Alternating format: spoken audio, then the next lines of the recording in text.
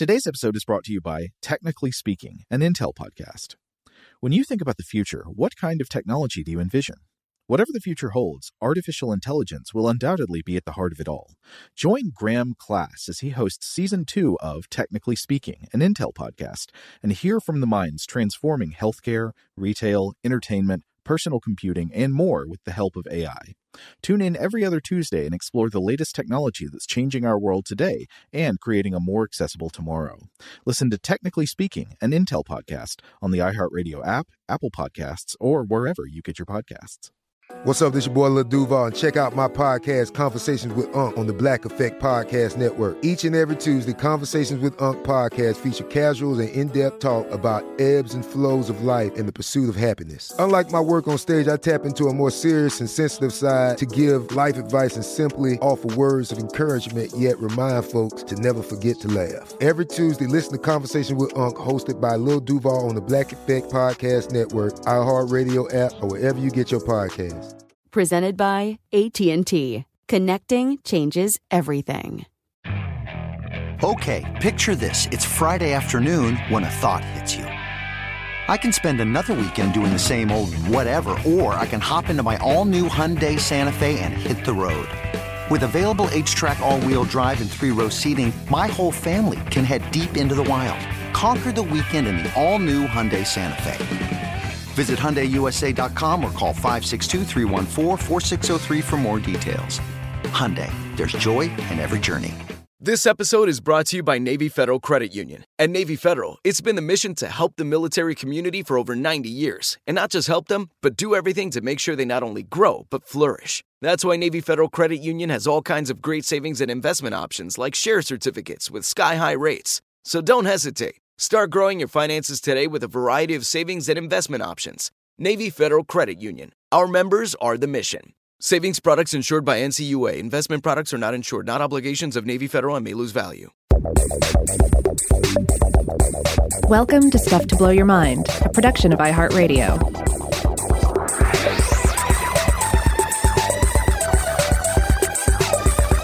Hey, welcome to Stuff to Blow Your Mind. My name is Robert Lamb.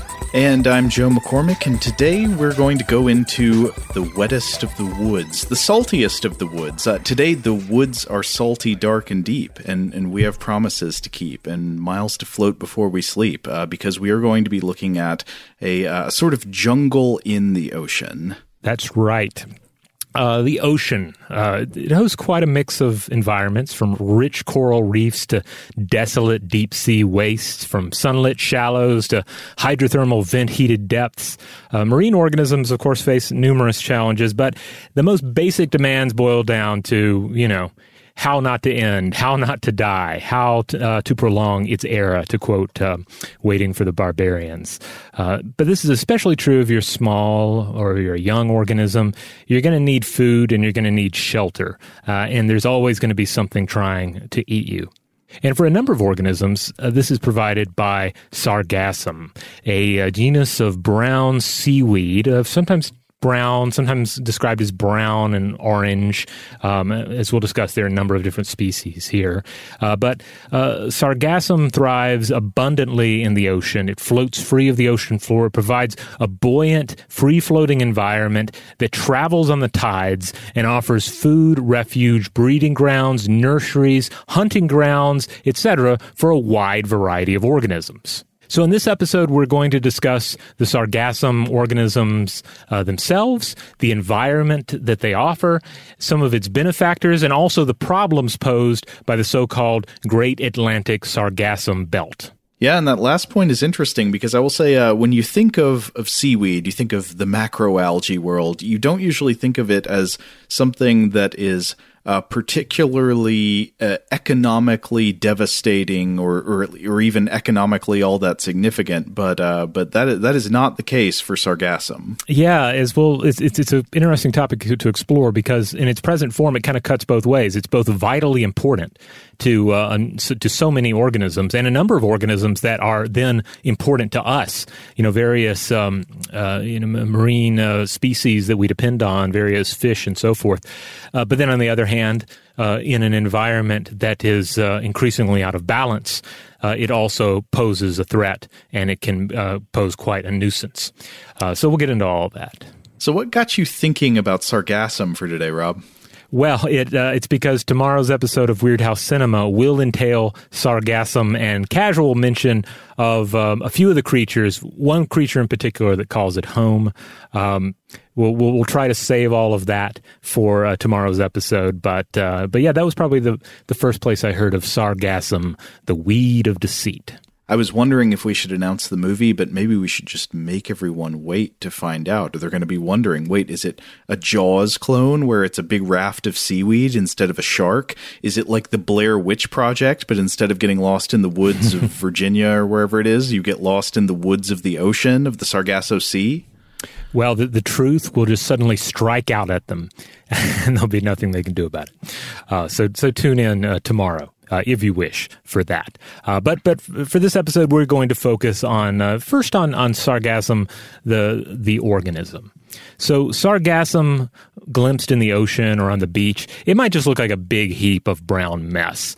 But upon closer look, you'll notice that it's composed of branches, leafy bits, and what look like plump berries.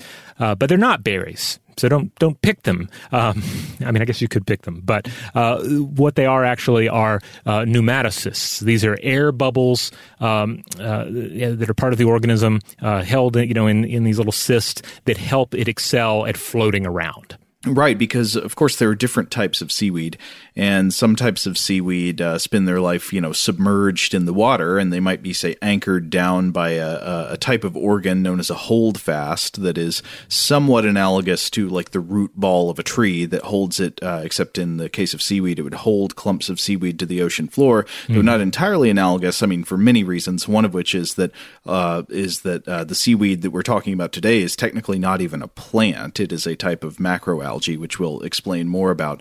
But in the case of sargassum, there are types of sargassum that are free-floating organisms that spend much or all of their lives just floating on top of the water to have good access to sunlight, of course, which they need in order to make their food to survive, but they've got to just sit there and float on the top, and they're actually not even anchored to the bottom at all. They just float out in the open ocean. And I do just want to stress again that the genus is Sargassum, and there are, I believe, about 150 species of Sargassum. The 150 number, I got that from the Ocean Foundation. Though, curiously, I saw some higher numbers out there as well. I don't know if those were accurate. I'm sticking with the 150.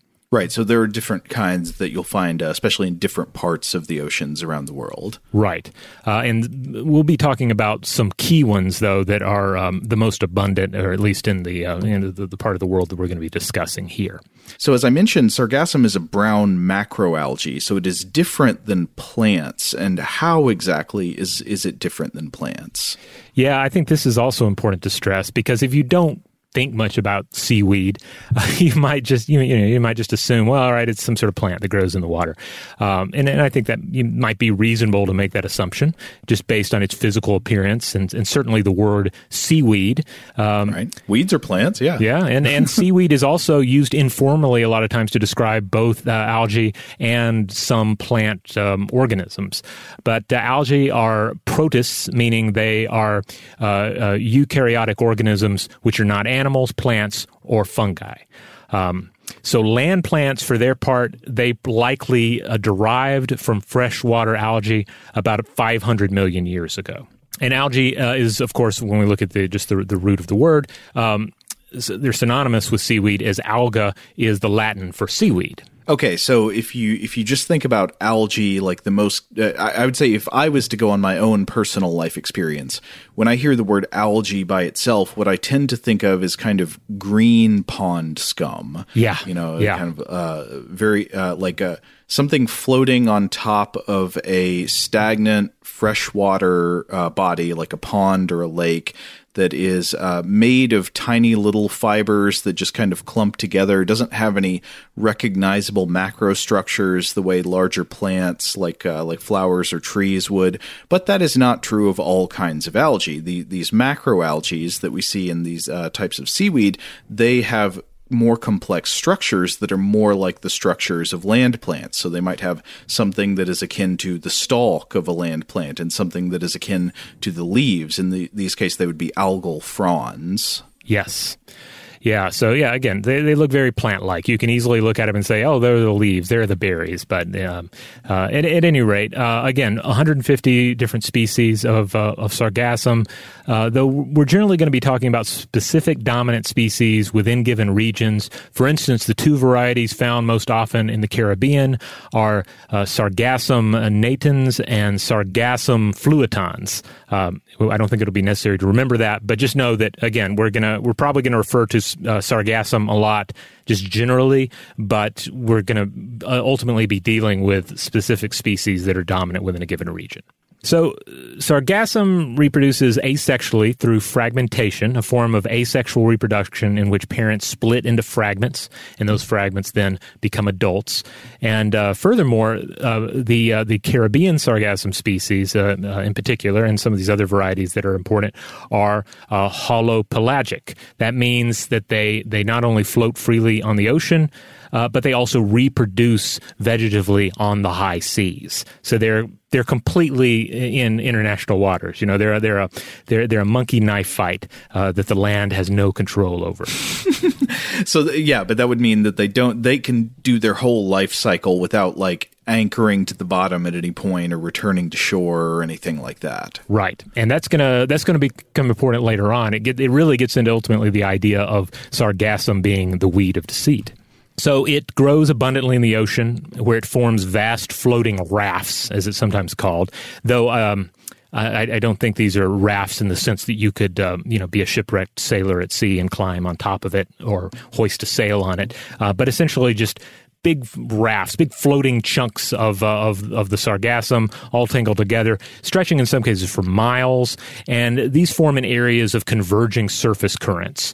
And in doing so, they create a vital environment, like we alluded to earlier.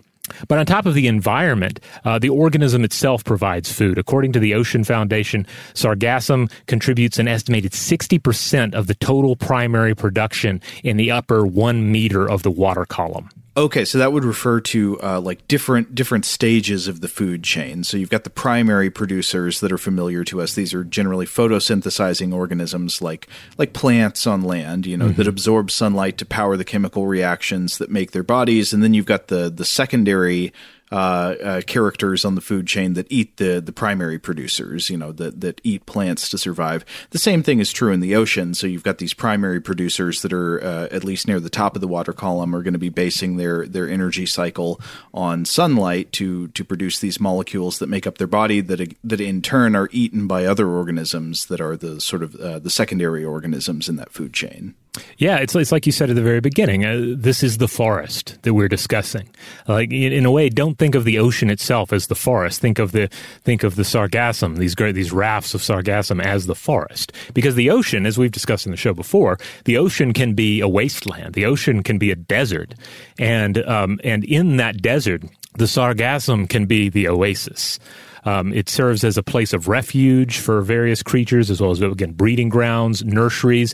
In fact, it's the primary nursery for a number of important to humans, especially fish species like the mahi-mahi. And given all of this activity that's going on at the various creatures that call it home, sometimes exclusively their home, it's also prime stalking zone for many marine predators. So both sargassum predators who live there and have evolved to thrive in its environment, but also general marine apex predators that are drawn in by the riches there, by the biodiversity. So let's see, a few other just sort of general facts about sargassum. It can survive wide temperature and salinity variances. And after about a year, those pneumatocysts that help it to remain buoyant, they lose their buoyancy, and bits of sargassum will then sink to the seafloor, where it'll actually end up providing carbon for various deep-sea creatures. So it's not only an important energy source for the sunlit, shallow regions of the sea, but for the dark depths as well. I guess serving as kind of like that nutrient rainfall that we've talked about before that rains upon the deep. And indeed, when it washes up on the shore, I guess for the most part we're talking about if it's washing up in manageable quantities, It can actually nourish beaches. It can prevent sand from blowing away. And when it washes up, it also serves as a food source for various coastal species. And not only is it generally not harmful to humans, it's actually edible. More on that in a bit. There are also possible biofuel and pharmaceutical possibilities for sargassum.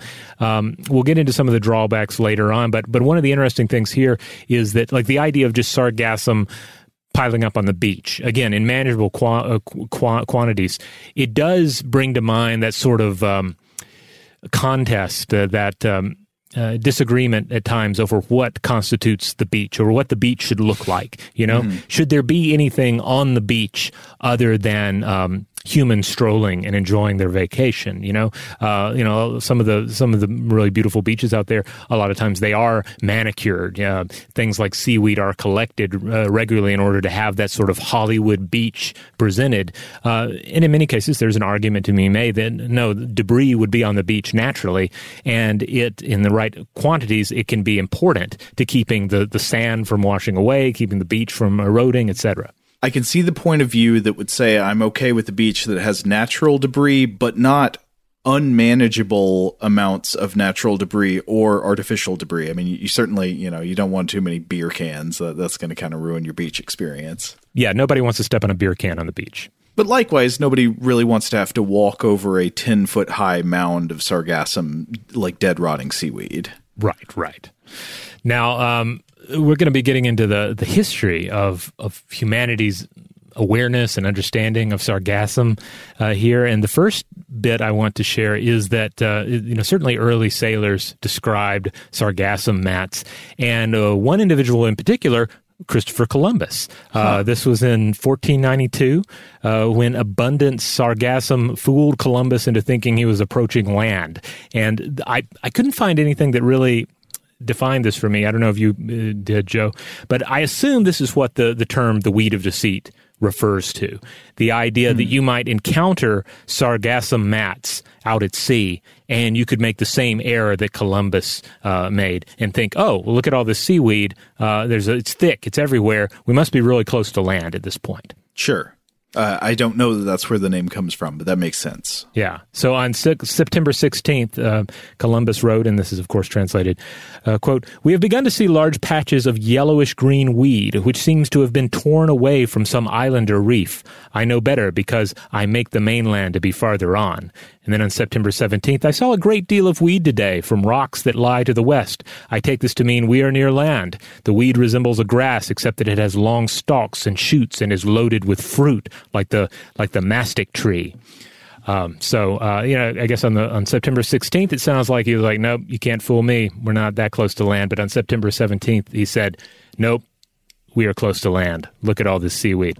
I had to look up what the mastic tree is because I didn't know, but it's known as Pistacia lentiscus. Yeah, I looked up a picture of it as well, and I do see some prominent little round fruits. Berries. The little berries that I assume that's what he was comparing to what are actually pneumatocysts. Yeah, as we mentioned earlier, the pneumatocysts are these little tiny berry-shaped gas bladders that help the seaweed float. But in this case, yeah, it looks kind of like these berries in a tree that would have been familiar to Columbus. I think looking at the mastic tree apparently is useful for its resin. Shout out to Astepro for sponsoring this episode and providing us with free samples. Rob, as the local host with allergies here, they sent you some of their nasal spray to treat your allergies. What was your experience like? Yeah, that's right. I always wrestle with the pollen a bit when it rolls in during the spring, so they sent me the little nasal spray. I tried out the product, and yeah, it sure did help me get on top of my symptoms for the day. And it's so fast-acting, it was already kicking in before I left the house. Astepro is a first-of-its-kind nasal allergy spray. It's the fastest 24-hour over-the-counter allergy spray. It starts working in 30 minutes, while other allergy sprays take hours. Astepro is the first and only 24-hour steroid-free allergy spray. Astepro delivers full prescription-strength indoor and outdoor allergy relief from nasal congestion, runny and itchy nose, and sneezing. Get fast-acting nasal allergy symptom relief with Astepro. Go to asteproallergy.com for a discount so you can get Astepro and go today. ASTEPRO allergy.com. Astapro, and go. Use as directed for relief of nasal congestion, runny nose, sneezing, and itchy nose due to allergies. Today's episode is brought to you by eBay. eBay Motors is here for the ride. Remember when you first saw the potential? And then, through some elbow grease, fresh installs, and a whole lot of love, you transformed 100,000 miles and a body full of rust into a drive that's all your own. Look to your left. Look to your right. It's official. No one's got a ride like this. There's nothing else that sounds like, feels like, or looks like the set of wheels in your garage. With over 122 million parts, you can make sure your number one ride or die stays running smoothly, so there's no limit to how far you can take it. Brake kits, turbochargers, engines, exhaust kits, roof racks, LED headlights, bumpers, whatever your baby needs, eBay Motors has it. And with eBay Guaranteed Fit, it's guaranteed to fit your ride the first time, every time, or your money back. Plus, at these prices, well, you're burning rubber, not cash. Keep your ride or die alive at ebaymotors.com. Eligible items only. Exclusions apply. Today I'm going to give you some straightforward advice on how to deal with naughty kids. How about instead of timeouts, time-ins? Time for you to start paying some bills. I'm JB Smoove, and that was a full episode of my new podcast, Straightforward, inspired by guaranteed straightforward pricing from AT&T Fiber. Get what you want without the complicated. AT&T Fiber, live like a gigillionaire. Available wherever you get your podcasts. Limited availability in select areas. Visit AT&T.com/hypergig for details. Rev up your thrills this summer at Cedar Point on the all-new Top Thrill 2. Drive the sky on the world's tallest and fastest triple-launch vertical speedway. And now, for a limited time, get more Cedar Point fun for less with our limited-time bundle for just $49.99. Get admission, parking, and all-day drinks for one low price. But you better hurry, because this bundle won't last long. Save now at cedarpoint.com. So of special note is the Sargasso Sea. This is a truly vast patch of sargassum. According to the Ocean Foundation, the Sargasso Sea is sometimes referred to as the Atlantic Golden Rainforest.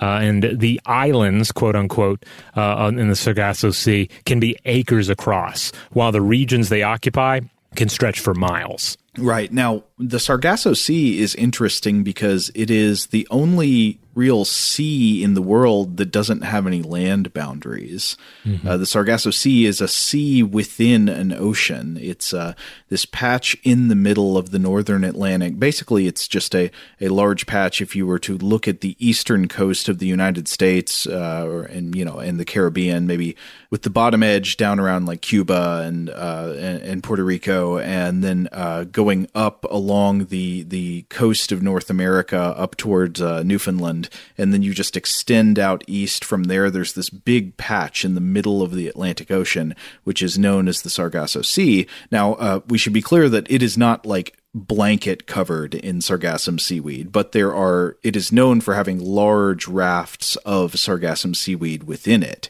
And the Sargasso Sea is interesting in a number of ways. One thing about it is it's known for for being a place where ships can easily become becalmed, and this is a risk that people who are not very familiar with sea voyages might not think about very often. But back in the days of sailing, one thing that was really dangerous is if the winds die down and you can't sail, there's nothing to propel your ship in the direction where it needs to go.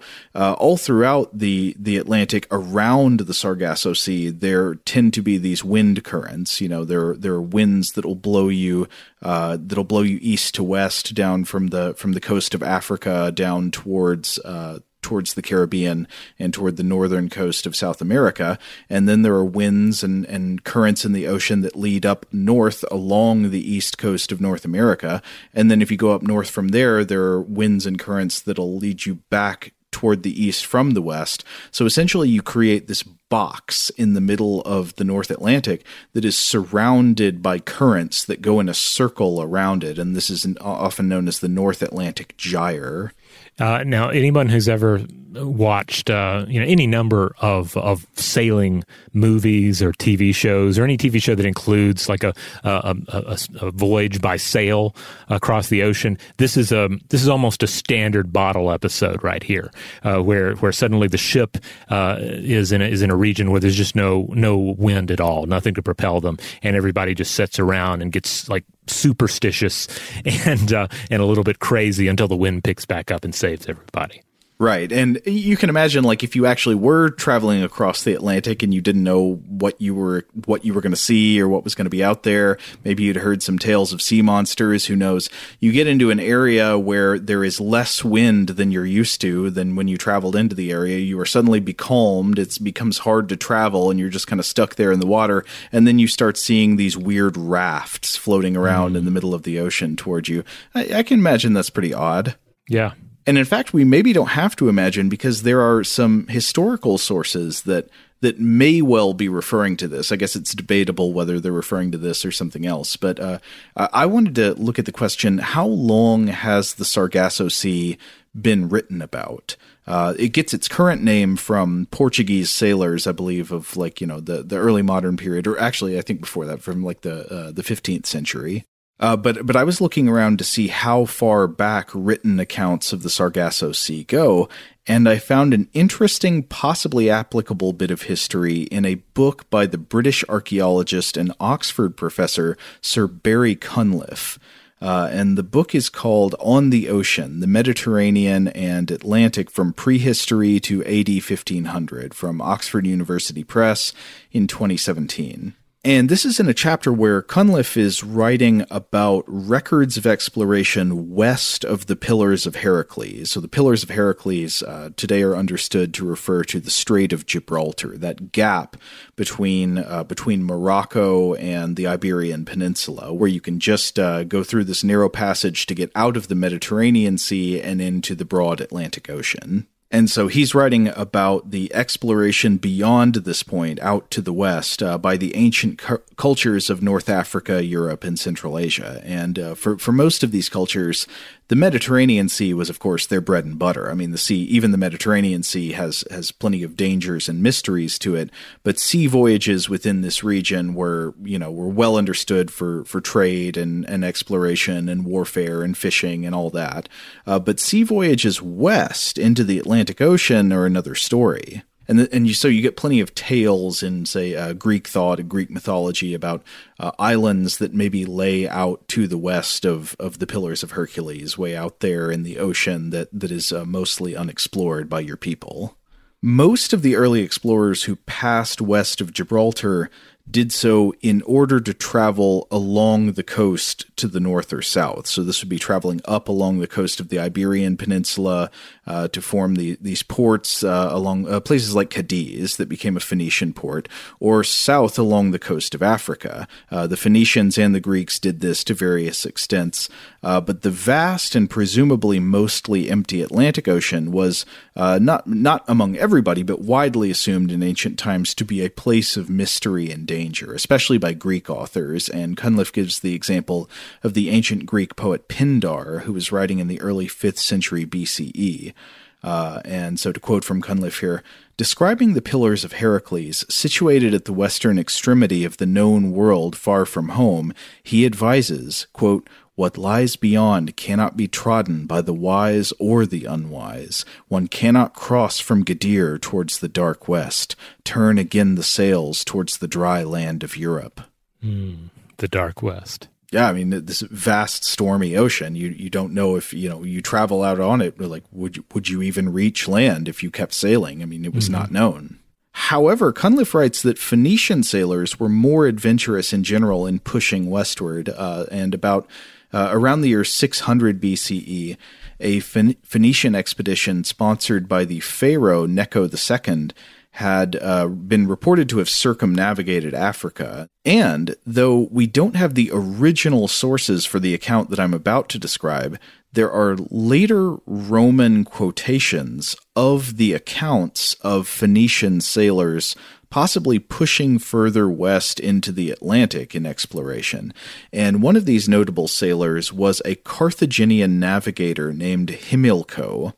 That's Himilco, who lived probably sometime in the 5th century BCE. Now, the Carthaginians were an ancient civilization that was based along the coast of North Africa. I think their capital was in modern-day Tunisia, but who expanded to much of the ancient Mediterranean. And then here I'm going to read from Cunliffe as he introduces and quotes another ancient source for knowledge about Himilco. So Himilco, quote, whose report, published long ago in the secret annals of the Carthaginians, is selectively quoted in a grossly pretentious poem compiled by a Roman administrator, Rufus Festus Avienus, in the 4th century A.D. A few lines of his Ora Maritima will suffice to give the flavor. And then this quotes lines 375 to 384. To the west of these pillars, Himilco reports that the swell is boundless, the sea extends widely, the salt water streaks forth. No one has approached these waters, no one has brought his keel into that sea because there are no propelling breezes at sea, and no breath of heaven's air aids the ship. Hence, because the mist cloaks the air with a kind of garment, a cloud always holds the swell and persists throughout the humid day. And so that's describing possibly some of the becalmed area of the North Atlantic within the gyre region that we talked about before, surrounded by the currents, but is very often very still in that middle area that overlaps with the Sargasso Sea. But then Cunliffe goes on to describe further how Avienus quotes from Himilco to describe his voyage. Cunliffe writes, elsewhere he talks of monsters of the deep and beasts who swim amid the slow and sluggish crawling ships. And again, great fear of monsters stalks the deep. When the wind falls, the sluggish liquid of the lazy sea is at a standstill, while thick seaweed often tops the sea, and the tide is hindered by the marshy rack. The marshy rack. Oh, yeah. And Cunliffe also says, Himilco was evidently not enamored of his encounter with the ocean. Perhaps his vessel was drawn south into the doldrums and reached the Sargasso Sea, as some commentators have suggested, or perhaps he reported in this dispiriting way simply to aggrandize his own achievement and to deter others. Another possibility is that his original report was embroidered by Avienus. So we don't know exactly what he's describing here and if what he's describing is real, especially since we're only getting it quoted by a secondary source and we don't have the original source. But, of course, it is true there's the danger of the doldrums, the calm part of the Atlantic where you won't have winds to propel your sails. So you can very well get trapped there. That could well overlap with large stretches of seaweed, the Sargassum seaweed that you would find in the Sargasso Sea. So one possible interpretation of what we're getting here is that this ancient Carthaginian sailor, Himilco, actually sailed to the Sargasso Sea, survived, returned to Carthage eventually, and lived to tell the tale.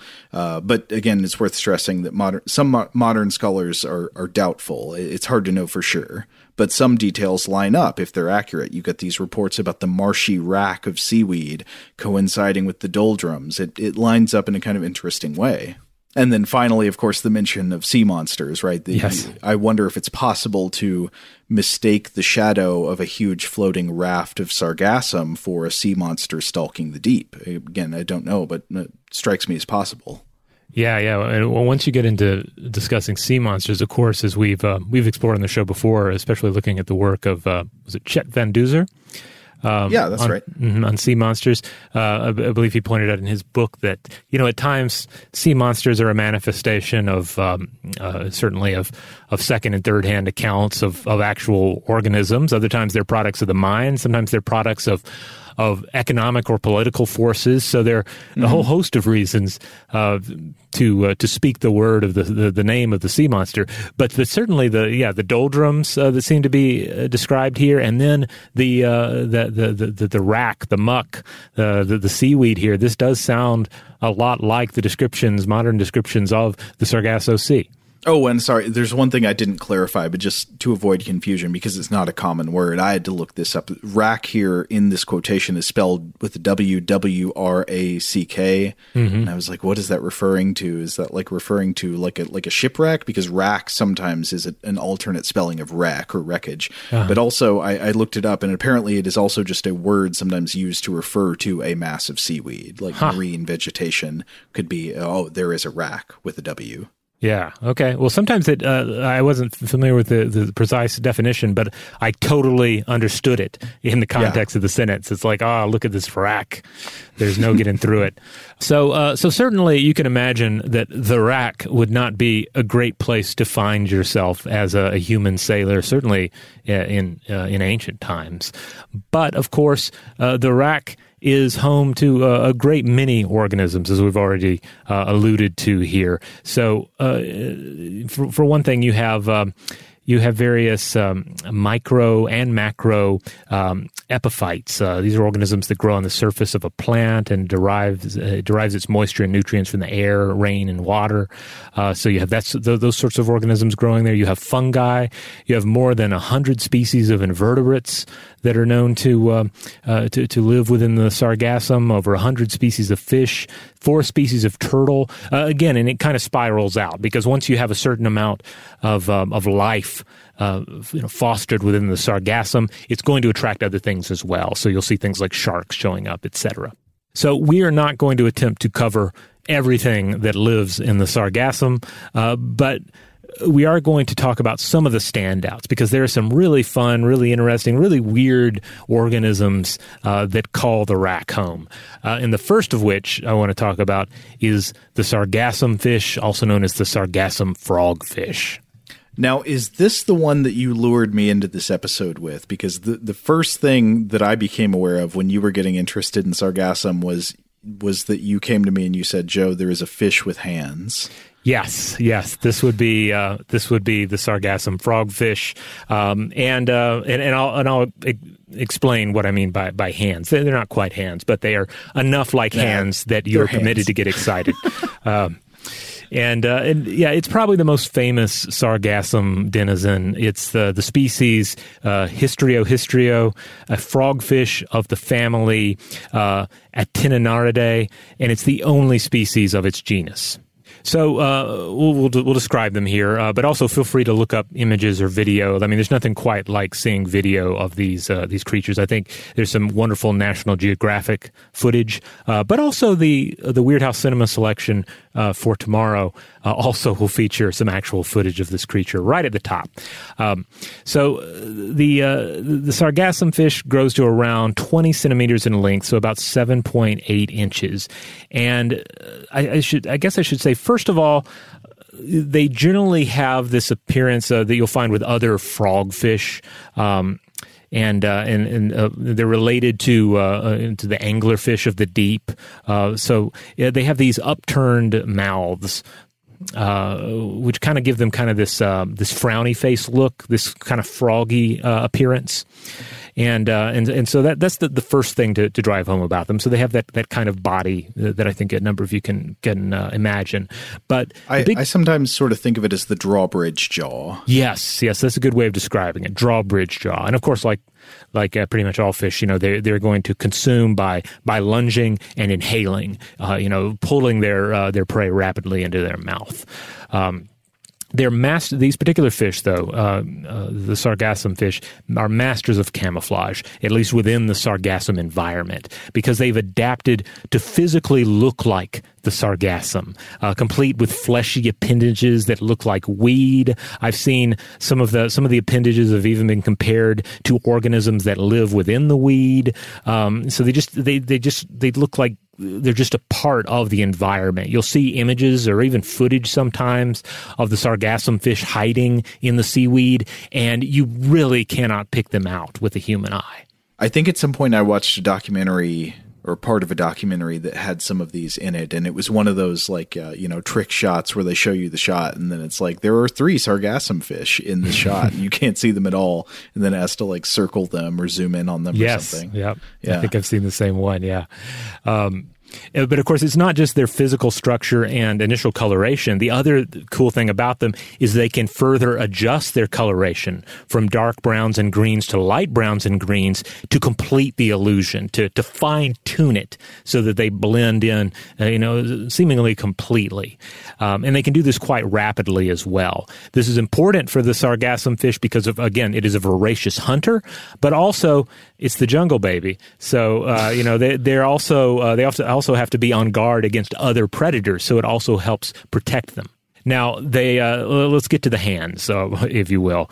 So get to the hands. Their pelvic fins, the fins up front, they have 9 to 11 rays in them, and they're stalked, essentially forming what act like claws. Basically, they can use these things. Again, they look like claws. They look like fish claws, and they can use these to grip objects, and they use these to clamber over and through the seaweed. Okay, so they can use them to grip objects, not in the sense of like our fingers where you would manipulate objects freely, but they can grip things in the sense of pushing against surfaces. Right, yeah. They're not going to be able to use an iPhone. They can't play the piano worth a darn, but they can use these appendages to sort of grip and push through things, which is going to be vitally important when you're hanging out in the sargassum. They're like little graboid spines. Yeah. So they're really cool. Definitely look up. I mean, they're beyond cool. They're a little creepy looking. I highly recommend checking them out.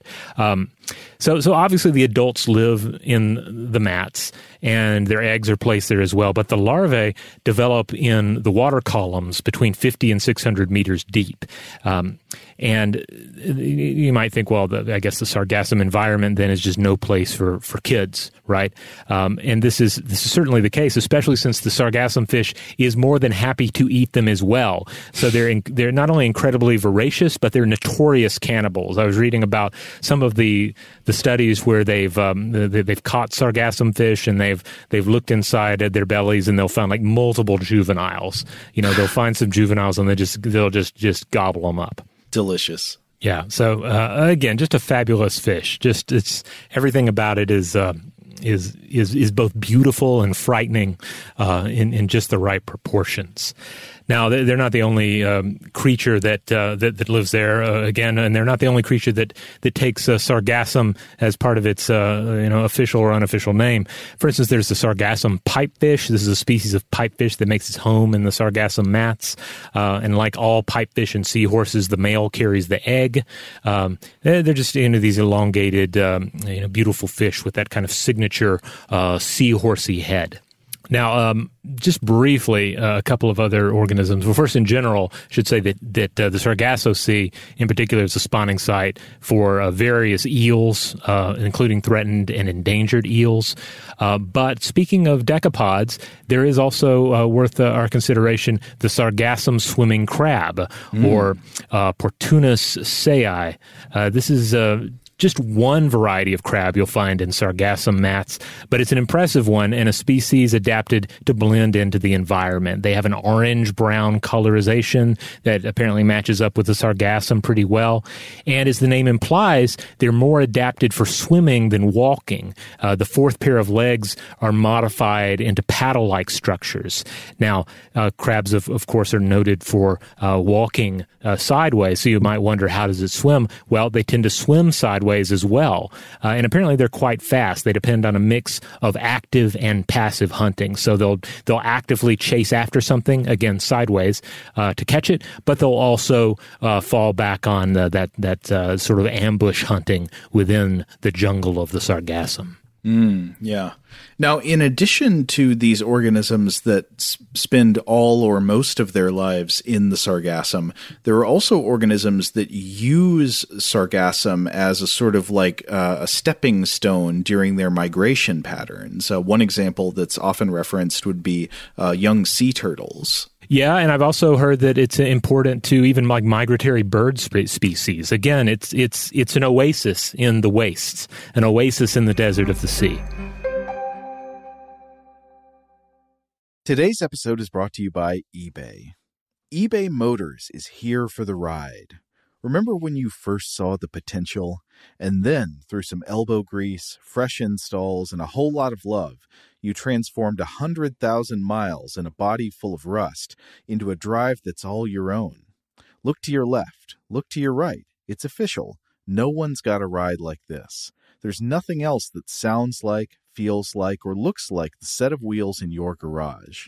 With over 122 million parts, you can make sure your number one ride or die stays running smoothly, so there's no limit to how far you can take it. Brake kits, turbochargers, engines, exhaust kits, roof racks, LED headlights, bumpers, whatever your baby needs, eBay Motors has it. And with eBay Guaranteed Fit, it's guaranteed to fit your ride the first time, every time, or your money back. Plus, at these prices, well, you're burning rubber, not cash. Keep your ride or die alive at ebaymotors.com. Eligible items only. Exclusions apply.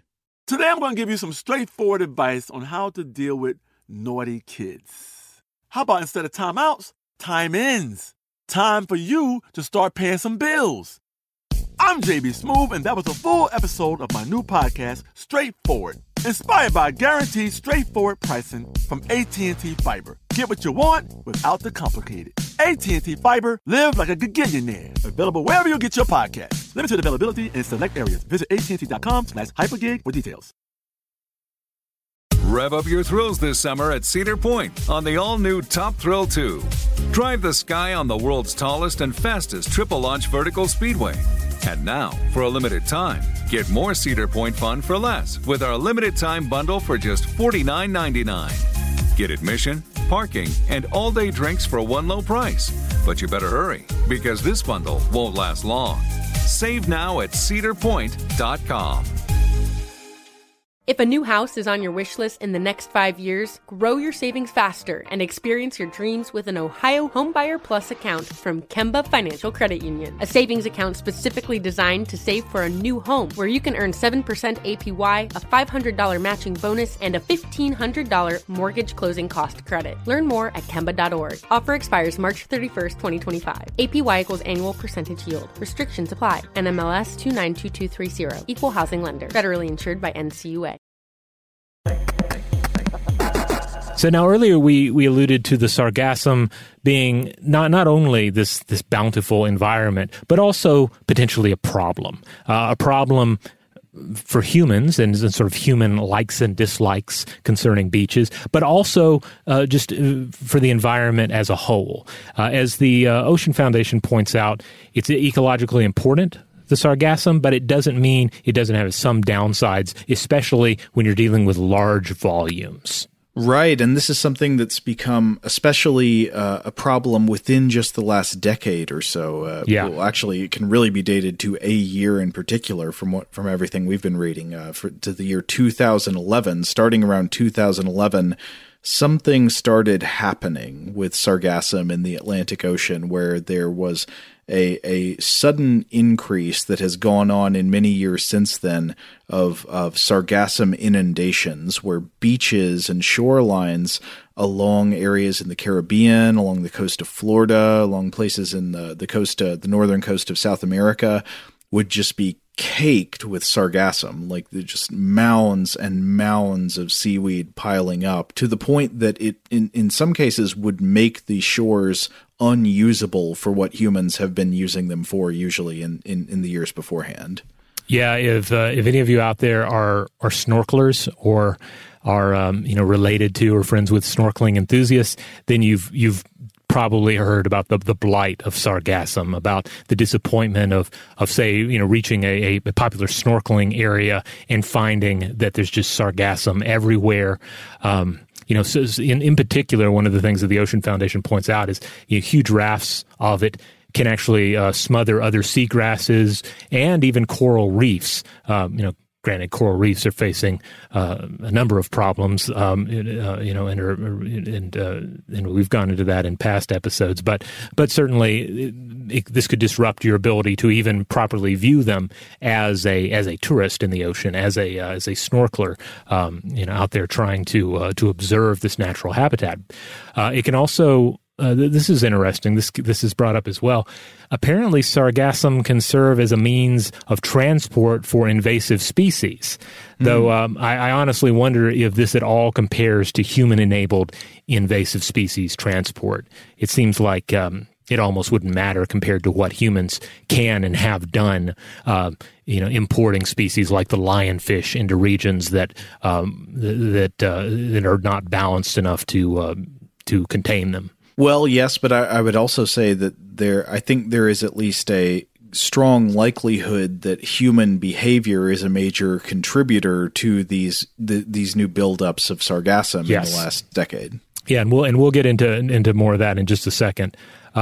Just a few more points here that the Ocean Foundation made. Sargassum, of course, can prevent boats and fishermen from setting out to sea.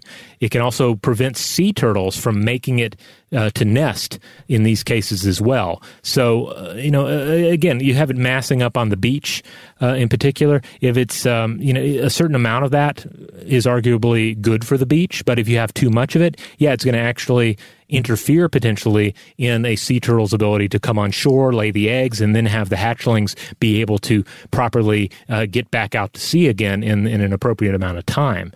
And if it masses on the beach, the sargassum, if it's not removed in time, it can produce hydrogen sulfide, which can have major detrimental effects on coastal ecosystems. Yeah, I mean, it can have all kinds of negative effects on the wildlife itself. I mean, one would be like if it doesn't reach the beach, if you're just talking about it still being in the water, big blooms of algal organisms in the water can have downstream effects when the blooms eventually die, and then there's all of this dead, decomposing material in the water, and then the decomposition of that material ends up robbing the water of dissolved oxygen, which in turn leads to these big fish die-offs and die-offs of other organisms because there's not enough oxygen in the water for them to breathe. Yeah, and also all that decomposition in the water can promote harmful blooms of bacteria and other microbes. I guess the way to think of it is it's basically like spiraling imbalance in the ecosystem, and its place in this cascade of imbalance. Now, to get kind of a bird's eye or satellite's eye view of things, I found this pretty helpful. I was looking at a July 2019 article from NASA Goddard. They utilizes satellite images to observe the Great Atlantic Sargassum Belt. So at this point, based on simulations, they confirmed that its shape was due to ocean currents and that it can grow large enough so as to blanket the surface of the tropical Atlantic from the west coast of Africa to the Gulf of Mexico. Major blooms have occurred in every year between 2011 and 2018. Again, this was a July 2019 article, so that's as far up as it went at the time. With the exception of 2013, which this was apparently this year was impacted by unusually low seed populations during the winter. But otherwise, 2011 onward, it's been sargassum season. Prior to 2011, most of the free-floating sargassum in the ocean was primarily found in patches around the Gulf of Mexico and the Sargasso Sea, but then something changed, something seemingly in the biochemistry of the ocean. Obviously, people were asking a lot of questions about climate change. And ultimately, I guess the reality is complicated. But basically, yes, as pointed out by Dr. Paula Bontempi of NASA's Ocean Biology and Biogeochemistry program, the ocean's biochemistry is changing due to a mix of natural and human forces. And it seems to be leading to an ecosystem shift with important implications for marine life and human life, since we depend on many of the species in question and live in many of the environments that are impacted. Climate change is certainly a key aspect of this, as it impacts precipitation and ocean circulation, but increased water temperatures specifically don't seem to be the cause. It's these other causes. But again, climate change is very much part of the issue. I don't want to make it sound like it's not. Yeah, if you want to read more in depth about this research, there's a really good article in The Atlantic by Ed Yong from July 2019 called Why Waves of Seaweed Have Been Smothering Caribbean Beaches. Again, this is from July 2019 by Ed Yong. That's worth looking up, and it gets into a lot of the difficulty and uncertainty in trying to figure out exactly what the underlying factors leading to this change that we first saw in the year 2011 was establishing this huge belt of sargassum that was not there previously. And we want to be very clear, this Atlantic sargassum belt is different from the sargassum in the Sargasso Sea. The Sargasso Sea is further north in the North Atlantic off the east coast of like the United States, whereas this would be something that stretches more between Brazil and Africa. In fact, one of the things that Ed Yong writes about in this article was the very idea of the satellite photos that you were talking about, that one of the fortunate things for studying sargassum blooms on the large scale is that sargassum reflects more infrared light than the seawater around it. So when you look down with satellites, sargassum patches can appear as hot spots in the ocean that can be seen from space. Yong cites a researcher named Jim Gower of the Fisheries and Oceans Canada for doing this satellite research. But yeah, these satellite photos found that the bloom really began in April of 2011, which correlates with, these times when these pileups on the beaches, the sargassum inundations really started becoming a problem that people noticed. But they started noticing the blooms off the coast of Brazil in the satellite images from 2011. And then Yong also points to research by someone named Ming-Chi Wang from the University of South Florida, who, along with her colleagues, they've basically established that, this bloom is just going to be an ongoing yearly thing now, that it's coming and it's probably not going to stop. Though one of the interesting things this article gets into is a delay between the proximate causes that are likely leading to the blooms and then when the blooms show up within, what we can see with our satellites or what's piling up on our beaches, because a couple of the factors that have been identified as likely candidates leading to these blooms, one is water being discharged from the Amazon River, coming out of South America. And this water coming out of the Amazon River is probably being especially saturated with nutrients from agriculture that's happening all along the Amazon basin. And so this is it's like fertilizer that is flooding into the ocean. And then, of course, that is feeding blooms of this macroalgae. And then there are other factors they get into that are probably contributing, such as what the different temperatures are this year. It's the same thing you were talking about, that climate change doesn't seem to be the cause of it in the sense of increasing ocean temperatures lead to macroalgae blooms, because that doesn't appear to be the case, but downstream other effects of climate change are very likely contributing to this. It's just not the temperature of the water itself. Another factor that they're talking about is access to these seed populations of seaweed. It's how many patches of seaweed are there left over that survived the winter of the previous year and can act as a kind of seed for the regrowth of the seaweed every new season. Yeah, because it kind of brings back that point about the nematocysts having a year's lifespan. So there's going to be a certain amount of crossover as well there. Yeah. From one year to the next. I was impressed. One of the quotes that you pulled from the Ed Yong article, just about how many tons of seaweed we're talking about here. Yeah. So the estimate, I think this would be referring to the year previous to when this article was written. So that it was published in 2019. So I think this would be referring to the summer of 2018 during June, when the sargassum belt was at its most fruitful. It was estimated to contain 22 million tons of seaweed. And then there's even a clarification later in the article that estimate is probably low, since the resolution of the satellite camera that's taking the infrared imagery to establish that number, it has a minimum sort of pixel distance resolution. So it can only see patches that show up at a minimum resolution of something like a kilometer, I think it was. I could be wrong about that. I'm doing that just off memory, but I think that's what it was. And so patches that are smaller than that, of which there are probably plenty, they're not even really showing up on the imaging. So that's a lot of seaweed. That's a lot of seaweed, folks. And that's just a lot of biomass, yeah. And that's ending up on, a lot of it's ending up on the shores eventually. But one thing that is worth stressing again is that while researchers have probably identified some very good candidates for the explanations of these blooms and inundations of sargassum in the last decade or so, there's still some uncertainty. There's like stuff we don't know about what could be leading to it and what could be the limiting and contributing factors. Anyway, the article by Ed Yong is a really good read. You should look it up. Yeah, absolutely. I recommend that one. Now, in the past, I think it's been brought up when we're dealing with invasive species or species that are out of balance, one of the best things that you can do is develop an appetite for that species in human beings. Now, I don't think anybody's making an argument that could make a difference with the sargassum, but it is, again, worth noting that sargassum is something that humans can eat.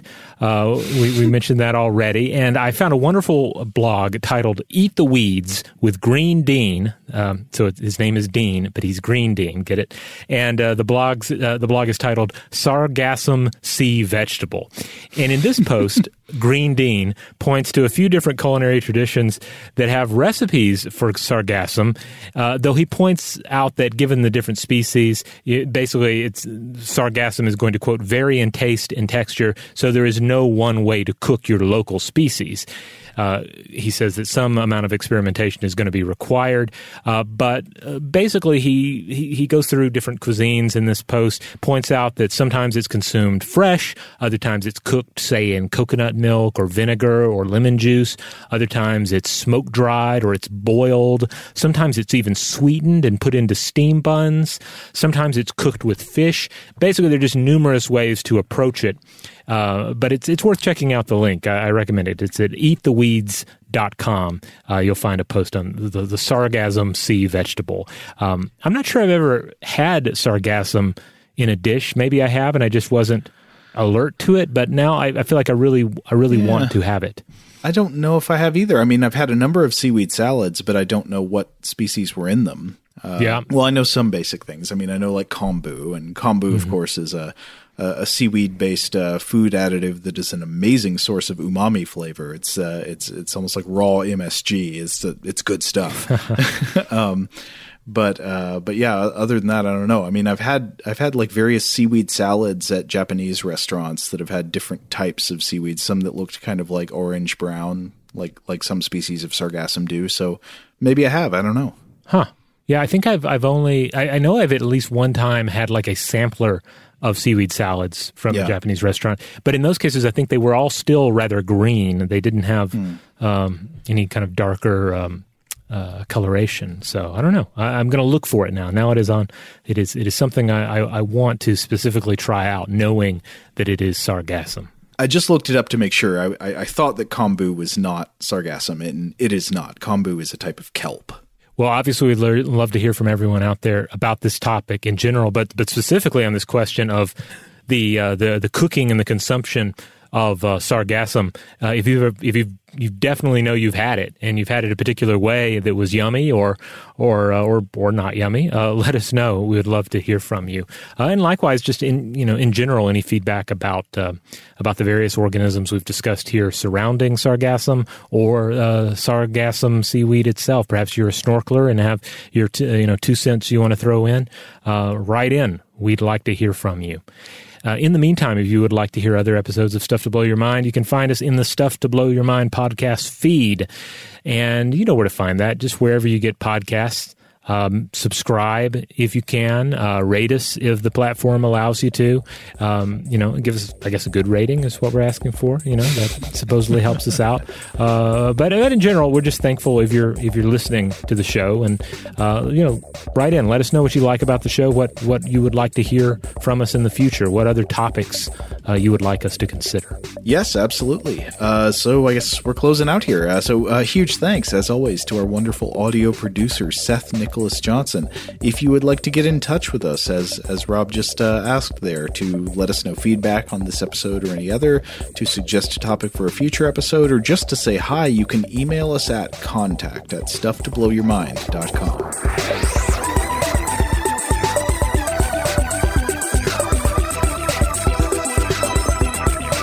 Stuff to Blow Your Mind is a production of iHeartRadio. For more podcasts from iHeartRadio, visit the iHeartRadio app, Apple Podcasts, or wherever you listen to your favorite shows.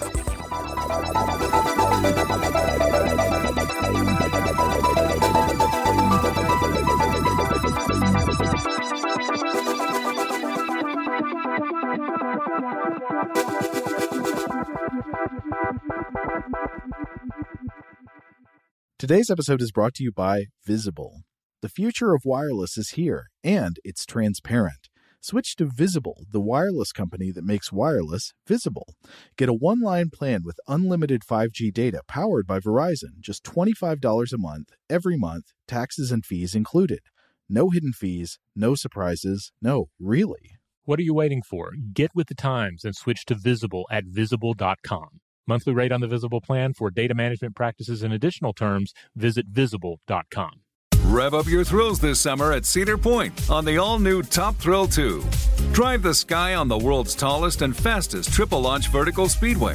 And now, for a limited time, get more Cedar Point fun for less with our limited-time bundle for just $49.99. Get admission, parking, and all-day drinks for one low price.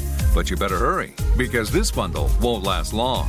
Save now at cedarpoint.com.